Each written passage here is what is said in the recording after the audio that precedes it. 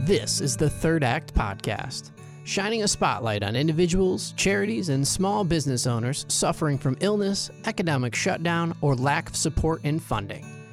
Meaningful conversations that generate compassion and financial support from listeners compelled to join us on this journey to improve the lives of others. I'm gonna dance with a stranger.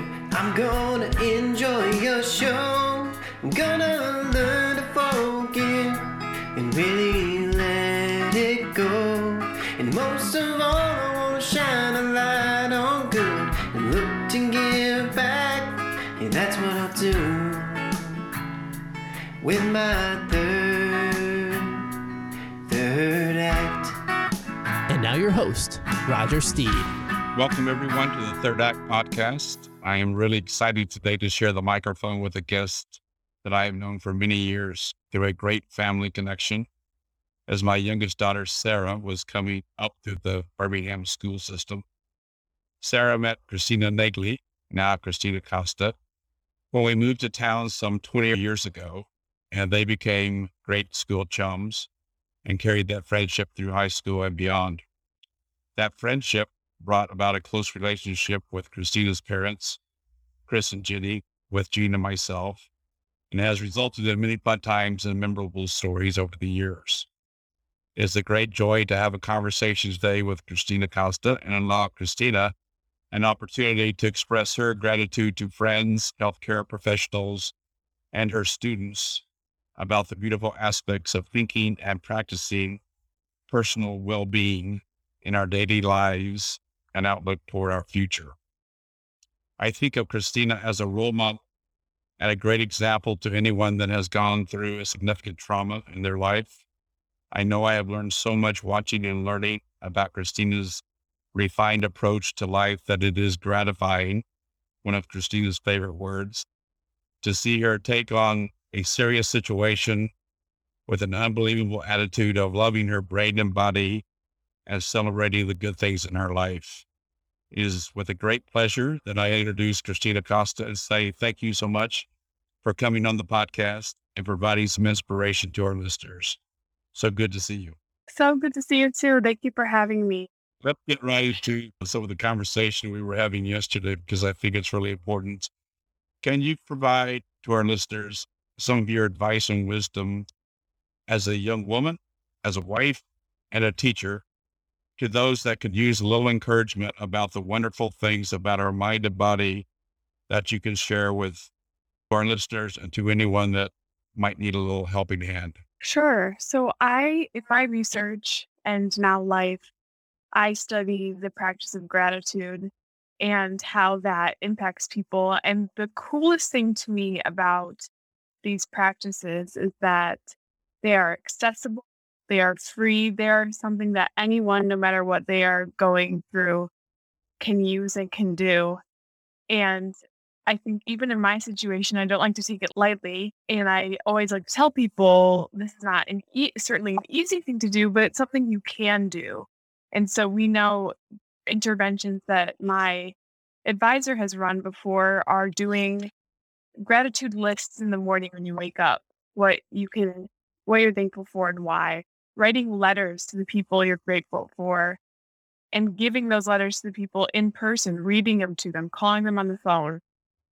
All of these different types of strategies are things that we know build happiness and resilience, and anyone can do them. Anyone can practice them. It's never too late to start them. And so those practice of gratitude has been something that's really helpful to me and that I continue to want to talk about and research and preach about. Of course. One of the passages or comments you made in your book that I just loved, and I would like you to expound on a little bit. It's what tragedy can do, which is inspired by what cancer cannot do. Tragedy can kick you down and lift you up in the same breath. It can make friendship stronger. It can give you purpose. It can inspire. It can breed hope. It can strengthen faith. And it can accelerate dreams. It can bring an unexplainable peace, a love for your body that you never knew. It can introduce you to the bravest people that walk this earth and the smartest people born to help you heal. And that's why I'm not scared. Thank you, tragedy, for what you taught me. It's now time for you to go. I just love that. I just love that. I don't know I know it just came from your heart and your mind, but that's such a beautiful passage. Anything you'd like to add on that? Yeah, I'll give you some context for that. So I wrote that one after I saw a sign. This was in the radiation oncology department. There was a sign that was called What Cancer Cannot Do. And it was a list of cancer cannot rob joy, cancer cannot take away your friendships. And it was beautiful and inspiring, but it made me think of, with my background, okay, but what also can cancer do? What are the things that I've learned this past year that I can flip that and think about what it has given me. And so I named it What Tragedy Can Do. I thought about all the things that have improved in my life, which is something we really don't talk about when we talk about Right. cancer. And so that poem was an outlet for me to think about the things that have changed in my life for the better and to flip it, not in opposition to that sign. I thought it was a beautiful Of course. sign, but Of course. No, I agree. It's an amazing self-belief in a way to turn it around for your self-improvement. The other thing that really was profound that I read, and of course, there's a lot of great comments and poems in your book, and we'll touch on that in more detail in a minute. But you found this, I call it a discovery within yourself early through, I guess, this early post-surgery and through your therapy and treatments, that you really didn't want to treat your cancer as an enemy. The idea of a fighter wasn't your self-image. And then you changed that to your own self-identity to start this beautiful idea of loving your brain and your body and not being at war with cancer or an uninvited enemy, as you call it. Can you expand on that a little bit, please? Because that's beautiful. yeah, I'd love to. So I wasn't aware of how powerful this narrative was until I was diagnosed myself, until I had heard the word cancer. But when you hear the word cancer, you then hear warrior, fighter. You can fight this, you can beat this. And when I started hearing that, of course, I've seen that all around me in commercials and advertising. But when people started to say it to me, it was really uncomfortable. It didn't sit right with me. And thinking about how much I love the brain and how much I tell my students the brain is amazing, I thought, I don't want to fight my brain for the rest of my life. That's not how I want to look at that. And so I'm trying to shift that narrative. And of course, it's powerful and meaningful for some people that they are a fighter and they are a warrior. And I don't want to dismiss that if that's comforting, but for me, it just wasn't. And I just wanted to be able to provide that narrative for other people that maybe felt like me and didn't know how to put it into words. I think for healthcare professionals too, being able to explain to them how I feel about it has been helpful for them. It's something that a lot of people don't think about, but has really been a theme of this past year for me. Yeah, I can just tell through your voice and your actions, it's changed tremendously. I really love that. I want to get into, you're a teacher. You're a teacher of psychology. And I want to get it, and you're in the midst of your PhD to focus on personal well-being and resilience. But can you share with our audience how you decided on this approach of psychology from your perspective, and how you're using that today to teach some of your students, please? Yeah, so I was a neuroscience undergraduate, and then I went into teaching. And I loved that my neuroscience background had a lot of psychology in it, and I liked that part the best. And so when I came back to grad school, I decided to pursue that. And so I call myself a brain nerd. I've always been a nerd. I've always been fascinated. In intro psych, we get to teach a whole unit on what the brain does. Right. So now, this semester actually is the first semester that I'm teaching since my diagnosis. And it's a whole new experience because the things I'm teaching about, I have personally gone through and get to talk about with my students. And so I'm experimenting and figuring out ways of how to bring that into the classroom and make it, again, another positive and asset of this is what I can be teaching because this is something that I've gone through. We'll touch on that in a second. But I did first want to allow you to speak a little bit about the great TED Talk that you did that was part of the University of Michigan. I've listened to your presentation several times and took away more each time I listened to it. But you talked about your diagnosis and your surgery, of course, but you also spent a lot of time about your appreciation and gratitude for these new aspects of your life and listening to your brain, your body. Can you just give our listeners a little taste or glimpse of your TED Talk and how all that reality and emotion and inspiration came out? It's just such a beautiful thing. Sure. So I'm so grateful for that talk. I feel like it's a good resource that if people want to understand my experience, I just can send them a YouTube Right. link. The initial inspiration from the TED Talk was one of the poems that I wrote. And it was similar to what we were talking about, that changing the narrative of fighter to gratitude. The first half of the talk, I talk about my experience and what led me to this. And then the second half, I talk about the neuroscience of gratitude, of what's happening in your brain when you express gratitude, with hopefully the message that this is something anyone can practice. This is something our brains can be wired to do, whether we practice it or not. And some exciting news. It was a TEDx talk through the University of Michigan, and it got so much traction that the TED website is going to republish it on their platform on December 2nd of this year. So that was exciting because they re-interviewed me and had me share my sources and the research, which I think is really great to know that TED does that. So the talks we're seeing are verified by researchers. Right. Yeah, so I'm very grateful for that platform. Speaking of gratitude. Yeah, absolutely. You use the term in your book, and also I've heard you speak it, but you talked of yourself as a neurodivergent.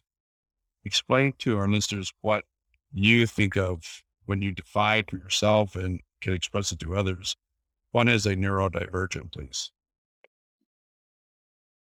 Yes. So a neurodivergent person is someone whose nervous system differs from that of a neurotypical person. So neurotypical is the term used of someone who has a nervous system that doesn't have any changes from, I don't like to use the word normal, but from the ordinary. And so neurodivergence can be any sort of mental illness, psychopathology, and it can be structural as well. It can be a change in brain chemistry, a change in brain shape, epilepsy. All of these disorders are considered neurodivergences. So it's another way of grouping people, of identifying people. And I found in my teaching and learning that, like disability and like other social categories, it's almost a point of pride for people and community of I identify as a neurodivergent person. And this is what it means to me. And this is how I learn differently, or this is how I communicate. And there's a phrase that I really like to use that celebrate neurodiversity, which is instead of how can we fix or change these things, how can we celebrate the different ways that we communicate and learn with each other? Absolutely. Absolutely. I want to come back a little bit, if you don't mind, to a comment we talked about yesterday. You shared with your students your recent TED Talk, and I know from your Instagram page your reaction to that, but can you just express to our listeners who maybe haven't seen it or heard it, why you did it, number one, and your response once you did it?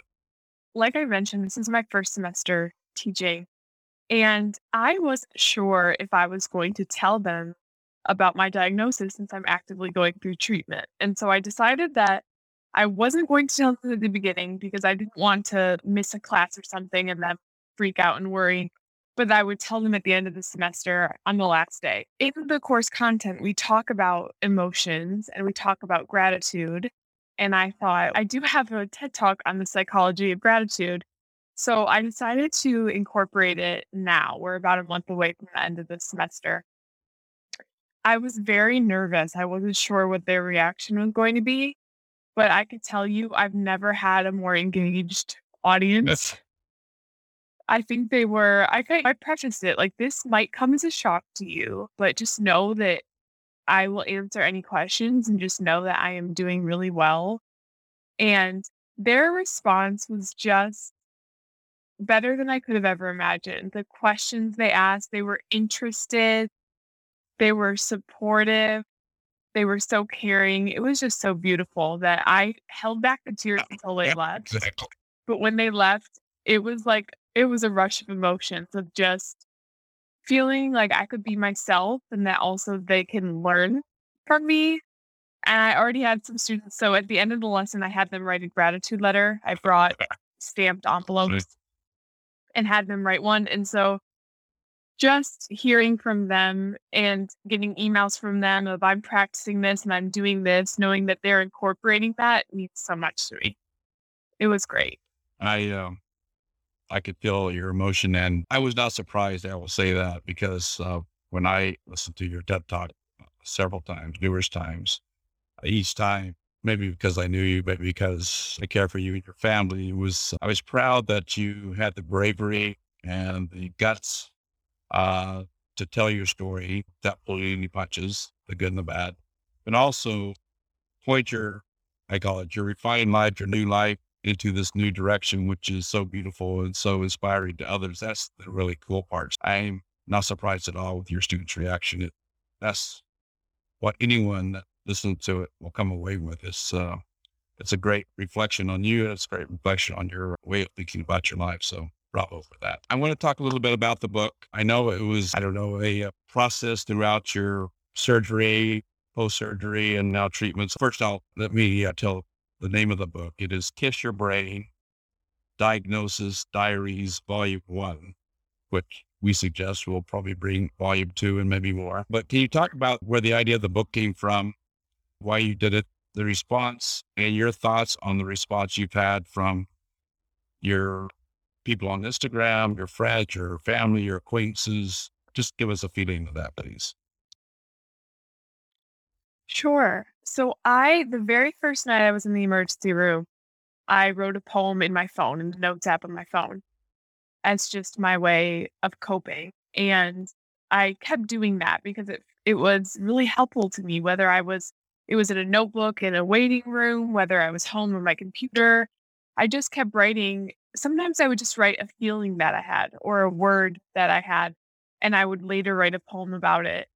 And in about a couple of months, I had a collection of about 100 plus poems. And that's when I also had the idea of starting a research fund for my neurosurgeon. And so, in conversations with friends and family, I decided that it was something that I could publish and use those funds to go towards research. And so, for me, it was not only a monetary of let's raise money for research, but I also wanted to have something that I could offer and give people going through similar situations, whether it's a loved one, whether it's another patient, whether it's a healthcare provider. I've gotten a lot of wonderful feedback from all sorts of people, more than I could imagine, of this poem related to me and because of this, or this is exactly what I was thinking. And that makes me so happy when my words can resonate with somebody, even in a different situation. And that's been great. The last poem in that book is titled Volume 1, and it's about deciding whether I was going to call it Volume 1 or not. And that's powerful for me too. I decided to call it Volume 1, which implies a Volume 2 or 3. And I think that's just a really good note to leave it off on of these are my intentions. This is how I'm going to live my life. I'm quite certain it's going to be a volume 2 and 3 and maybe more. And so I look forward to that. In the book, you talk about resilience quite a bit. For anyone that's listening that might have a loved one going through a difficult time or could use a little bit of help or inspiration, can you talk about the steps and tools that you can express to people or tell people that can help them through a difficult time, a difficult treatment, series of treatments, a trauma event? Can you just give us your idea of what steps and tools they can use to maybe improve their current situation? Yeah, I'll talk about a couple. I think first, Something that's so helpful for me to understand, one of the first things that we learn in the psychology of resilience is that over time, things get better, or over time, we stabilize no matter the situation.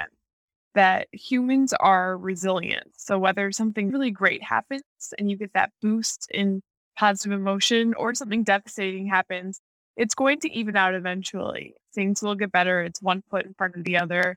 It's okay if things are not okay. It's okay to feel those feelings and process those, but just naturally, human behavior, it will get better. You are resilient. Therapy is a wonderful tool that I recommend for everyone. I always tell my students, everyone should be in therapy. Doesn't matter if you think things are great or not.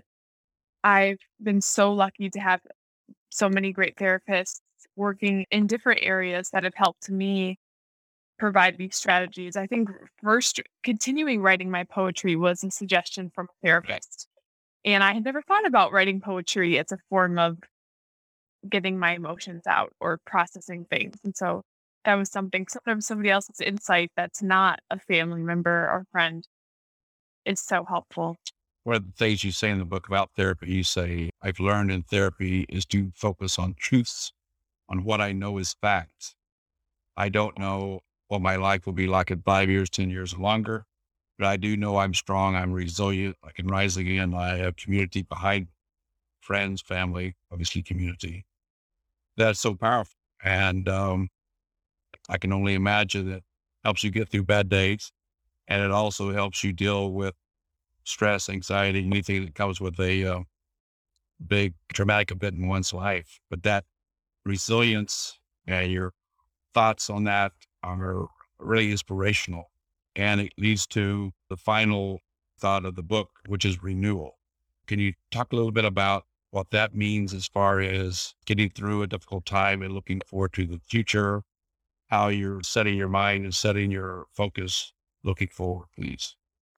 So I feel like the first phase of anything difficult is the resilience, is getting through the moment.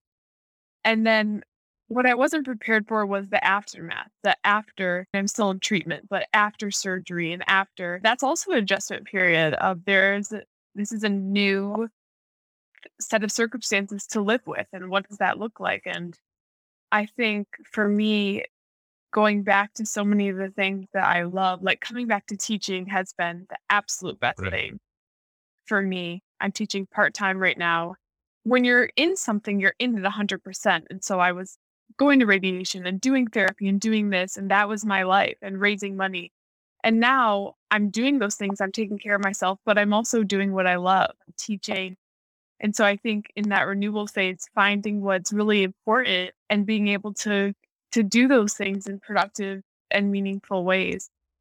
And then going back to that poem about the truth. So something I would talk to my therapist about was it makes me uncomfortable to think about the future because what Right. if? And her advice to me was, you don't know what if. You only know what's true. So what's true? What do you know right now? And that was so helpful to me of, yeah, like right now I am a teacher and I'm going to teach, or I'm a wife and my husband and I are going to dinner Right. tonight. I want to be a mom. And right now I have my frozen embryos. Like I'm going to do something with them because it's the right Right. now. It's not the what if. Right. That's the way we all should live for sure. I want to allow you to spend a little bit of time to talk about your fantastic medical team at the University of Michigan. Can you speak about the overall feeling you have, as well as if you want to single out some people, that's great, but just express your gratitude and your thoughts about your medical team and what they've meant to you throughout this whole process. Yes, I'd love to. I love my medical team. I have more pictures with them than I do with my own family members. At this point, they are around my house. They have meant so much to me. So a big shout out to the Michigan Medicine Multidisciplinary Brain Tumor Clinic. They are my team of doctors, which is great because I go to one place and I get to see them all at the same place instead of going here. My book, there are so many references to them throughout. There are so many poems that are, I wrote this right after I had my appointment with my neurosurgeon or my oncologist. And it's just amazing how their attitude and their behaviors affected my well-being so positively, and they've just they've been the biggest sense of hope and inspiration to me. I think being at a research university is so special because they're spending half their time with patients with me, and the other half of the time they're researching for changes for patients like Right. me. And so that's the number one hope, is that they are working on making this better for me and for the people that come after me. That's so inspirational. I feel so lucky to have them. Let's talk about your desire to raise funds for cancer research. You're a neurosurgeon, I guess you call it. Can you provide a link to me that I can provide our listeners so that anyone that wants to donate and get involved and help your cause or help that cause can do quickly? I probably know we'll put out some show notes next week with the podcast, and any a link like that would certainly be something that I would like to put forward so our guests or listeners can donate if they wish or get involved in that great project. So please do that. I do. I will. I have a link to the fund that we started. Thank you. That's very generous. Now I want to talk a little bit about your amazing family. I want to give you an opportunity to talk a little bit about your parents, brother and sister, your husband, Andriano, and his family in Brazil. Just give us a little bit of feeling about your thoughts on the past 2 years as you've gone through this whole ordeal, I'll call it. It's probably not your word, but my word. And also how you've been able to come out of this so beautifully with so much inspiration and positivity toward the future. Can you just bring that into the sort of the family dynamic, please? Yes. So I know lucky is a funny word to use in my situation, but I truly am one of the luckiest people in this world to have the family that I have and the support system that I have. The night I went to the emergency room, it was COVID, so I went alone. And my husband, Adriano, and my parents were outside in the car together. And I was just so worried about him going home back to our apartment alone. I said, get our dog and go to my parents' house. And he said something to my mom. My mom retold the story of, she's going to want to live with you. We're going to need the support of all of us. And so that's what we've done. My husband and I moved in with my parents, and we call ourselves the roommates. We've been a community. And that is just the most beautiful gift that I've been given. One, that my husband is even okay with living with his in-laws, but more than that, likes it and wants to be here. And that I have 3 adults to drive me places and take care of me. They've been incredible. Of course, I have a younger sister and brother who are both supportive. It's hard being the oldest going through something. Like, I want to just say, I'm going to be okay. Don't worry about me. I'm supposed to be worried about you. Always so grateful for my family and the support system I have, and the extended support system of all my mom's people and all my dad's people. It just, the most beautiful thing that can come out of something of this is seeing what a community there is and seeing how many people truly care, and the things we can do because so many people care. It's very comforting. Very, very lucky. That's great. No, I can only say I totally agree. You have a great family, and it's not surprising that you're getting the love and the support that you need. Totally fantastic. I did want to close. This is 2 sort of personal notes, but you might get a chuckle out of this, or maybe your dad will. But I first wrote down, I shouldn't say this, but what the heck? But this is the idea. I played golf last Saturday, charity events. It was 37 degrees outside. So we drank a few libations before, during, and after golf to stay a little warm, or stay warmer, or it wasn't ever warm. But I always think of your dad when they take a shot of Jägermeister. Uh-huh. We have had a number of good times together over the years, and I can't go into all the details because it would get us both in trouble. But it makes me smile every time I take a swig of Jäger, and I think of your dad, Chris Nagley. It's a beautiful thing and something I'll always remember. The other thing is one that involves you, and it involves you as Christina, or Christy, as my daughter Sarah calls you. But you have a very, I call it, impressive influence on others. I always like to recount this story, as I was amazed that you and your mom talked Sarah into joining your diving team at Seaport, when she had absolutely no experience whatsoever. I mean, ever dove before. And Gina and I are going to these diving matches and seeing our daughter tend to do the back dive off the diving board. And it was inspirational that you could get her to do it. It was also great that Sarah would take the shot and give it a go and make the best of it. You have a influence on others that should not be taken lightly, that you could use that for good. You use that for others to make them feel that they can get through a rough point or a rough period in their life or a traumatic event as you've gone through. So I guess my only encouragement is use that influence that you have, because you have a good knack of getting close to people and people trusting you and people relying on your word. Use that as you go through the rest of your life and you'll have great success. I have no doubt about that. So I just want to close by saying, God bless you for all you're doing. God bless you for your positive inspiration for others. And thank you so much for coming on the call today. I really appreciate that. Thank you so much for having me. It was awesome talking to you. Yep. We'll talk again. Thank you for listening to the Third Act Podcast. To find out more about who we are spotlighting, how to get involved, or find show notes on today's episode, go to wearethirdAct.com. Learn to forget and really let it go. And most of all, I want to shine a light on good and look to give back. And that's what I'll do with my third